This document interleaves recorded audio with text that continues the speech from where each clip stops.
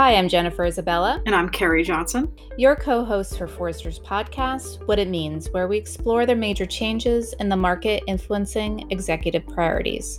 Today, we're joined by VP and Principal Analyst Dipanjan Chatterjee to discuss why brands need to take stances on socio-political issues. Welcome, Dipanjan. Hi, Jennifer. Hi, Carrie. Thank you for inviting me. And as always, I'm delighted to be on the podcast. So, Dipanjan, clearly in today's environment, brands no longer can stay neutral on socio-political issues. Staying neutral is sending a message, but why are consumers demanding brands to do more or take a stance? Yeah, Jennifer, and I think these things have changed quite rapidly. If you even rewind about 5 years, you would find brands not wanting to touch these issues with a barge pole. I remember even as recently as 2017, a quote from the CMO of the Association for American Ad Agencies. And she says that, look, consumers do not want brands to take a position. And in fact, we recommend that it's actually more risky for brands to take a position, and it's just safer to stay on the sidelines. How things have changed in a few years, right? If you reflect on the drivers of change, I think there are three in particular. First, I think the very nature of brands have changed. If you look at the top brands in the US in the year 2000, right? You're looking at brands like ExxonMobil. You're looking at brands like Pfizer, Cisco, Citigroup, right? These are the largest brands by market cap. Very functional brands, very compartmentalized brands, right? You need to fill gas in your car, you go get some gas at the ExxonMobil station. You need to open a deposit account, you go to Citibank, right? Now, fast forward 20 years. Look at the top five brands by market cap: Google/Alphabet, Apple, Amazon, Facebook, right? Now, you could say, hey, Dipanjan, these are tech brands, and we know sort of the technology revolution that's happened. There's a lot more to it than these guys being tech brands, right? They have become inextricable in our lives in a way that the Cisco's and the Pfizer's and the ExxonMobil's never were, right? Think about it. These are the brands with whom we share our memories. These are the brands we use to connect to people, right? We find our creative spark. These brands make us laugh, they make us cry. This is very different from the brands of the 2000s, right? Here's a simple example. Think about Amazon Alexa, right? And think about the Echo. There are many families where the Echo sits in the dining room, right? And their children in the family at dinner will talk to this machine, right? This device is a member of the family. So we've suddenly anointed these brands with a humanness that never existed. Now, the moment you start thinking of brands as human, you have a completely different set of expectations from them, right? They're so close to you that you expect that they will align with you on things that matter most, right? So the first big shift has been just the completely different nature of brands and how they engage. The second shift has been an overall change in consumer perception, right? And I think we, as a company, have written about this extensively, about how a values orientation has entered the brand relationship. Now, in particular, on race and social justice, the data that I have seen says something like 60% of consumers expect brands to take a position on racial justice. So now that's pretty high. Well, if you think that's high, let me give you another statistic. 60% was for all adults. So for those between 18 and 34 years of age, that number is 78%, right? So think about how this demographic layer, as it ripples through society, right? As we keep on adding younger people, This is going to be a requirement, right? The expectation of younger consumers is that, yes, indeed, brands need to take a position. So that's sort of the second dimension. The third dimension, which I think is especially potent and in many ways overlooked, is the employee, right? What you hear about quite a bit is that consumers will vote with their wallets, so you have to take a stand, otherwise they will go away, you lose business. Perhaps yes and no, right? I mean, you need to investigate that claim a little bit more thoroughly. The consumption decision is fairly complicated, right? A few things complicated. First, there's something that you call choice compartmentalization. That's a very fancy word to say when you make a decision as a consumer, it's because of perhaps price, perhaps the product and service, perhaps the availability, something else, and perhaps about how your values align with that of the brand, right? Now, depending on who you are as a person, depending on what category you're buying, the percentage importance of each slice in this compartment changes, right? So if I'm driving by on the freeway and I want to pull over and get gas, maybe the value equation doesn't even come into play, right? It's all about convenience, right?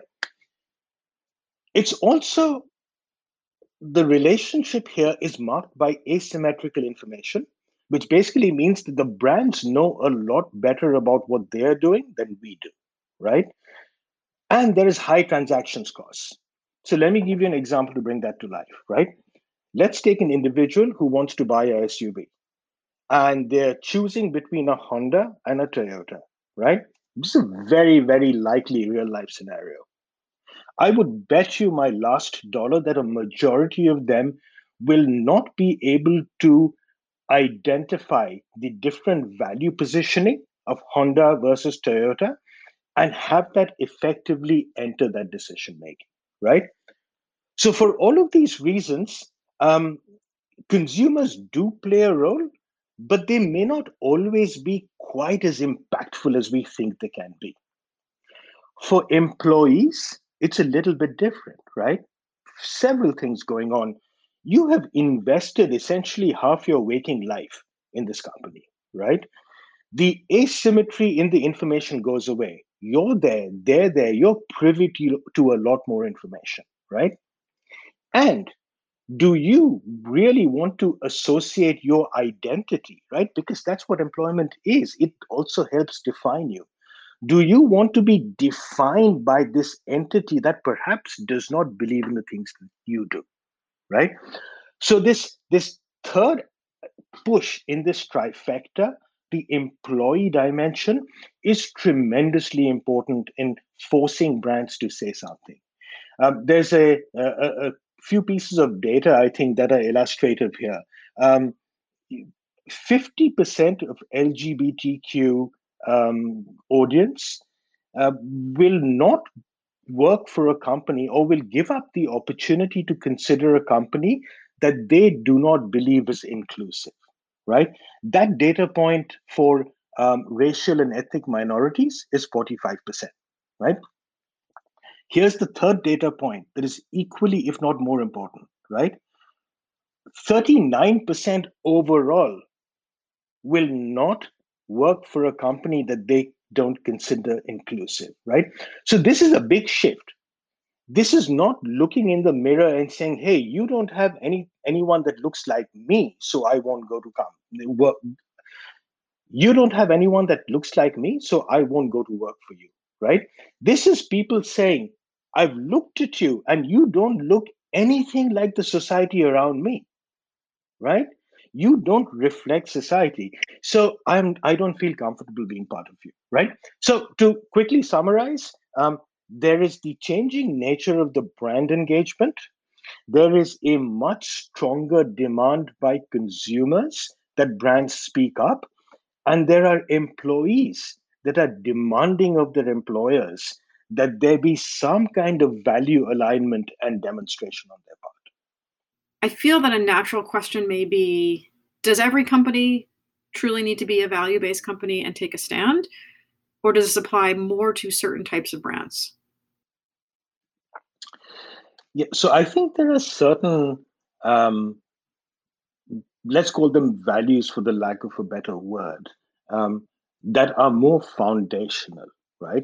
I think it's legitimate to say that, look, there are um, social positions, perhaps even in today's climate, political positions um, that may not be appropriate for a company to adopt, right? So, for example, um, there are probably an equal amount of people on either side of the gun control debate, right?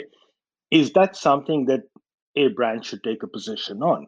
And I think that's a worthwhile uh, question for brands to consider.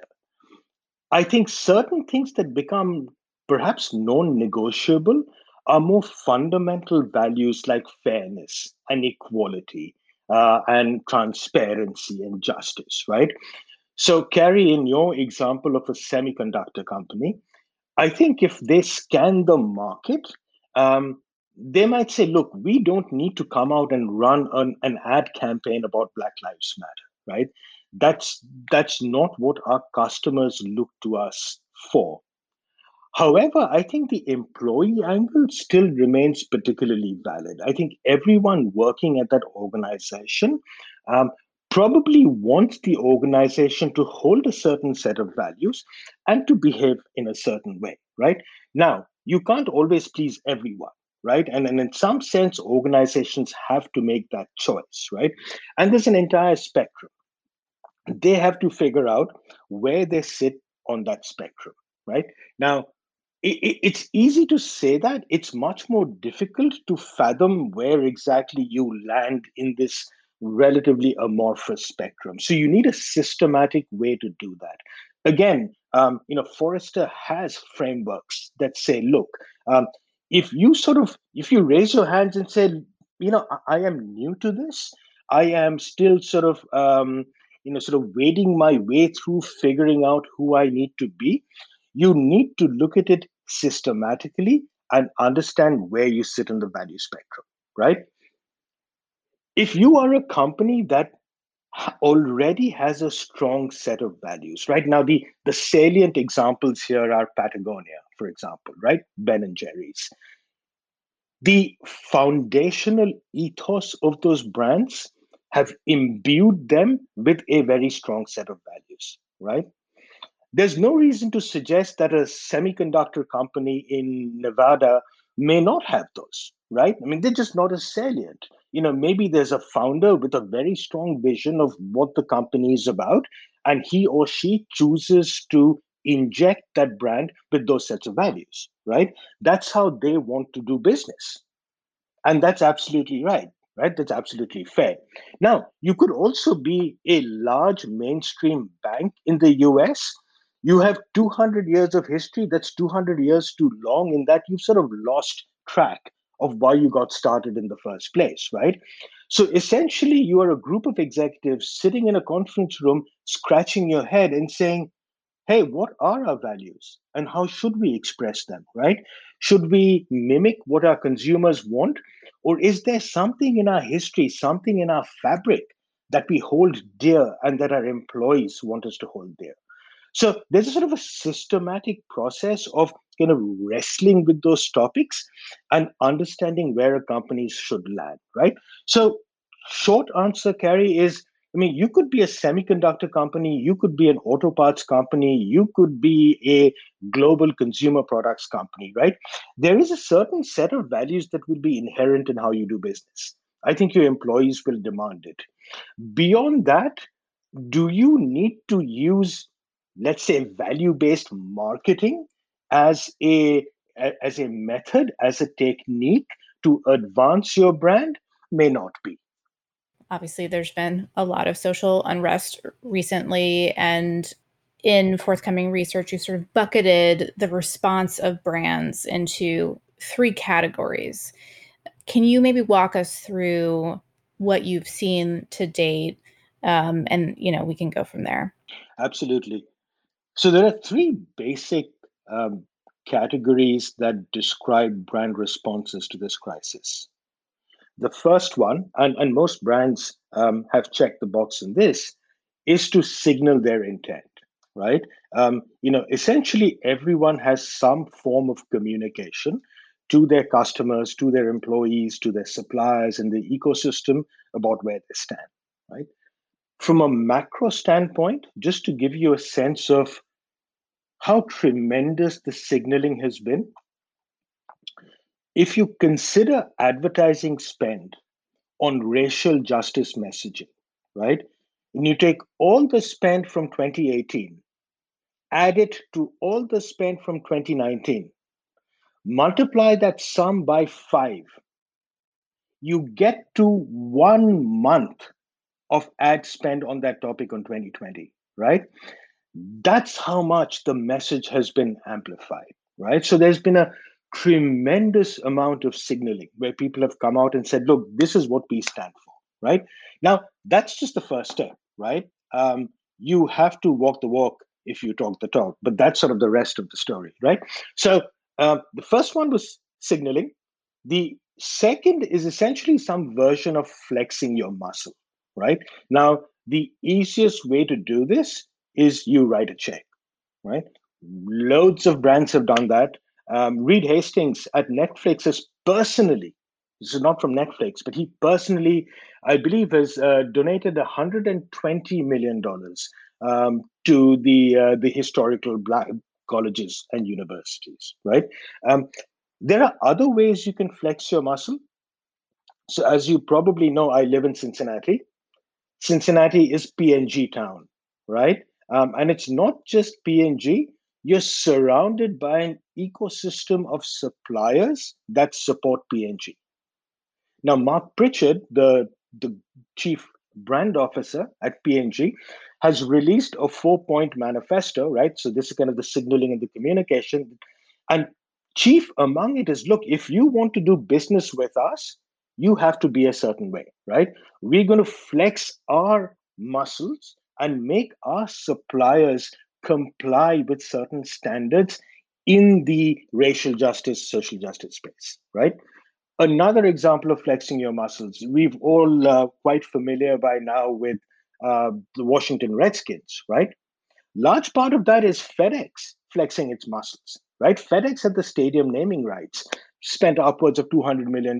And they said, look, we will exert pressure on the team to get the name changed, right? So that's the second piece. These are brands exerting their muscle to make others change. The third category, and I think this is the most crucial one, is, and I termed it brands that are being the change, right? So be the change you want to see in the world. This is when you actually do something different in your business to reflect the changes that you want to make, right? So Sephora, for example, said, look, we will set aside 15% of our shelf space for brands that come from sort of minority owners or black-owned businesses. Wyden and Kennedy, ad agency, said that, look, from now on, we will only have staff and clients who believe that Black Lives Matter, right? And they've said, look, if you're a client and you cannot support this position, we will do our best and find you another agency. It just won't be us, right? So they're changing the way that they do business because that's the way for them to demonstrate that kind of credibility, right? Now, there are a couple of other examples. I mean, the big ones, the Ben and Jerry's of the world, and so on. But they've been doing that for a while. These are sort of specific examples of responses that brands have come up with to address this current climate. And have those been authentic responses? Because if they, like you mentioned, Ben and Jerry's, I mean, they have been supporting Black Lives Matter for years, and it's core to their fiber. But some of these other brands that you mentioned, are these new moves? Or is this grounded in being authentic, or what's sort of happening here? So this is a very troublesome question that most brands don't want you to ask, right? Um, think about one of the poster children of this movement, right? Nike. And Nike, give them credit, has been quite consistent. They started off with the whole kneeling program and Colin Kaepernick, and they've stayed consistent. They released a video saying, in this one case, just don't do it, right? But that's all well and good. But Nike has a pretty checkered history, right? I mean, if you go back to their labor practices in sweatshops, gender discrimination, sexual harassment, right? And as someone pointed out, for all the business that they do with African Americans, for all their endorsements from African American sports people and so on and so forth, there is not a single African American on their entire leadership team, right? So if you want to poke holes, there are holes to be poked, right?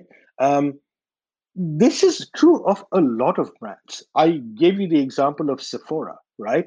And I sort of hailed them as doing something great with this 15%. They've had problems in the past as well, right? They've had sort of issues in the store, and they've had to do training around it.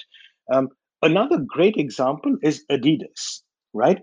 And I like to find examples of brands who just did not discover Black Lives Matter in June of 2020, right? We're really looking for brands that have a history of working in this area without provocation. Again, we know Ben and Jerry and so on, but there are other little examples as well, right? And these are small one perhaps, but effective. So Adidas, which again is not blemish free, right? It's been in the news, it's been accused of racism, particularly in its European offices towards its American group and so on and so forth. Set that aside for a moment. Adidas has been working for a long time with high schools to get them to change their mascots away from these Native American symbols, right? And they've said any costs that you incur as part of that movement, we will help you defray. So they're putting their money forward, right? So this has been happening well before George Floyd, right? Um, Another little example. So most people have read about Aunt Jemima in the news, right? Um, Quaker has been quite obdurate about it. They've held out for a long time. And really, this is sort of, they've kind of finally said, okay, fine, we'll change it, right? There's been a lot of pressure for them to do it. If you look at Lando Lakes, um, like Quaker, and I did not fully elaborate, but Quaker Aunt Jemima, the iconography on that brand is considered troublesome and offensive by many, hence the controversy. Lando Lakes featured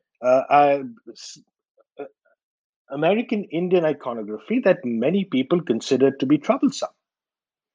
They've been working on changing that, and they have moved away from it well before we entered the summer of 2020, right?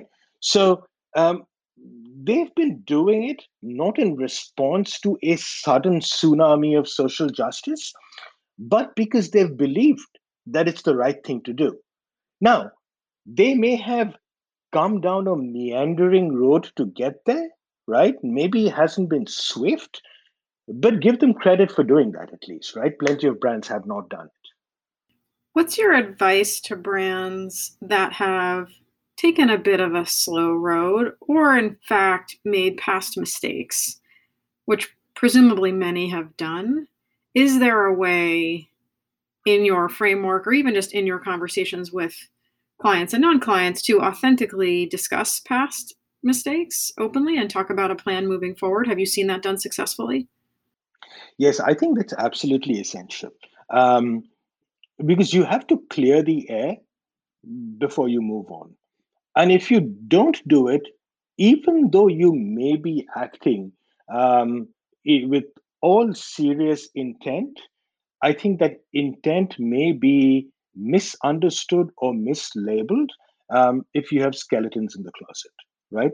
So, a great example of this is Coca Cola, where the chairman and CEO got on a town hall just this summer and, amongst many things, said that, look, we were involved in the largest class action discrimination lawsuit in 2000.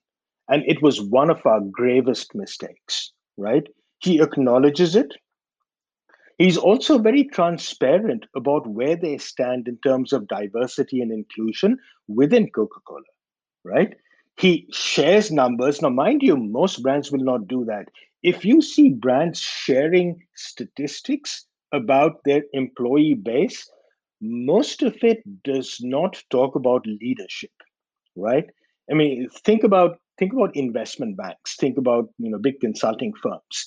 If you look at the entire organization, you might get a gender race breakup that may even seem reasonable. But now, if you look at the partnership in these elite consulting firms, in these elite investment banks, that's going to be a lot more lopsided, right? Now, all credit to Coca Cola. They said, look, this is the distribution of employees, of African employees, African American employees in Coca Cola, right? So, for example, the data says that there's about 13% of African Americans in the US population, right?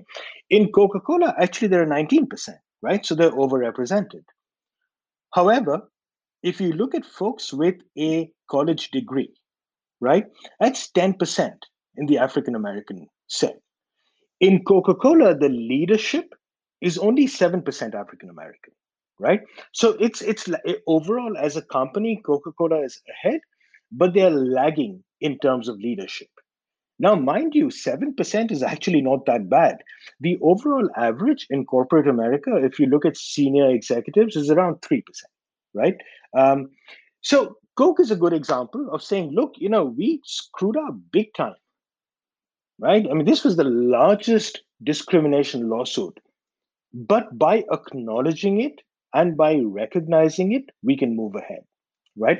Look at look at a different category altogether, financial services, right? So there is a lot of literature around banks being involved in discriminatory lending practices, right? And it's a particularly serious problem because it simply perpetuates poverty, right? You really have not seen a financial service organization come out and say, yes, we take responsibility. Okay. There is no shortage of banks who have said things about Black Lives Matter. Some of them are quite dramatic, right? Yet, for the most part, no one has really owned up to their role in the process, right? Now, I say this not just to chastise banks. I think there's possibly an opportunity for the right kind of financial services brand to come out of this and say, look, we recognize what happened, right? We may or may not have played a part in it, but we acknowledge that happened. And now we will be a different kind of bank for you, right? And that's particularly important. And this ties back to the discussion we were having before. If a financial service organization goes to, let's say, a Hispanic audience and says, look, historically, there have been some problems in the way we have engaged with you, and we will redress that and we will change things and move forward. That's not multicultural marketing. That's not Hispanic marketing. That is doing the right thing for everyone. Because it doesn't matter if you're Hispanic or not, there's an expectation that that bank will do right by everyone, right? So, in a lot of these situations, um, so number one, I think there is a need for brands to own up if they need to have, if they are to have a clean slate and move beyond. um, and I think number two, if that doesn't happen, there's an opportunity for certain other brands, more innovative brands, more insurgent brands to come out and really claim that mantle and say, look, there was something wrong. And, what is done, but we will be much better from now on.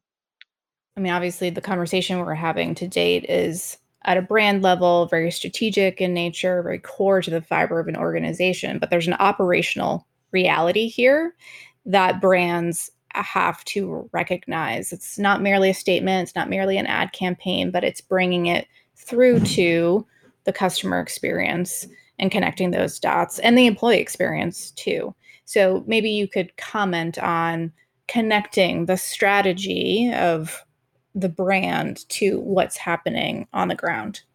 as important as it is for a brand to come to some kind of resolution around what values to anchor around, what their position is, they also have to look ahead and understand what's going to happen when the rubber hits the road, right? So if you take a certain position, that is going to ripple through the organization. The more complex, the more distributed the operation, the more this can become a problem, right? So let me give you an example to bring this to life. Let's say, as an organization, you take the position that Black Lives Matter, right? Now, say for a moment that you're Taco Bell and you have an employee in one of your restaurants wearing a Black Lives Matter mask because of COVID, and a customer comes in and takes umbrage, and there's an altercation of some sort, and then you fire the employee. Right now, this is exactly what happened. Taco Bell fired an employee for wearing a mask that said Black Lives Matter. Now, this sort of fiasco kind of unfolded, and the employee was then later reinstated. But it was obviously a wrinkle that no one had thought of when they had arrived at this positioning and when they had sort of boldly transmitted it through their marketing communication, right? So now this brings us back to something that I write about and I research all the time, which is you have to align your brand and your brand promise with your CX or your customer experience, right? You cannot see this as a marketing exercise. That's not what it is, right? It doesn't end as soon as you've got your website done or you've got your video out on YouTube, right? This has far-reaching implications.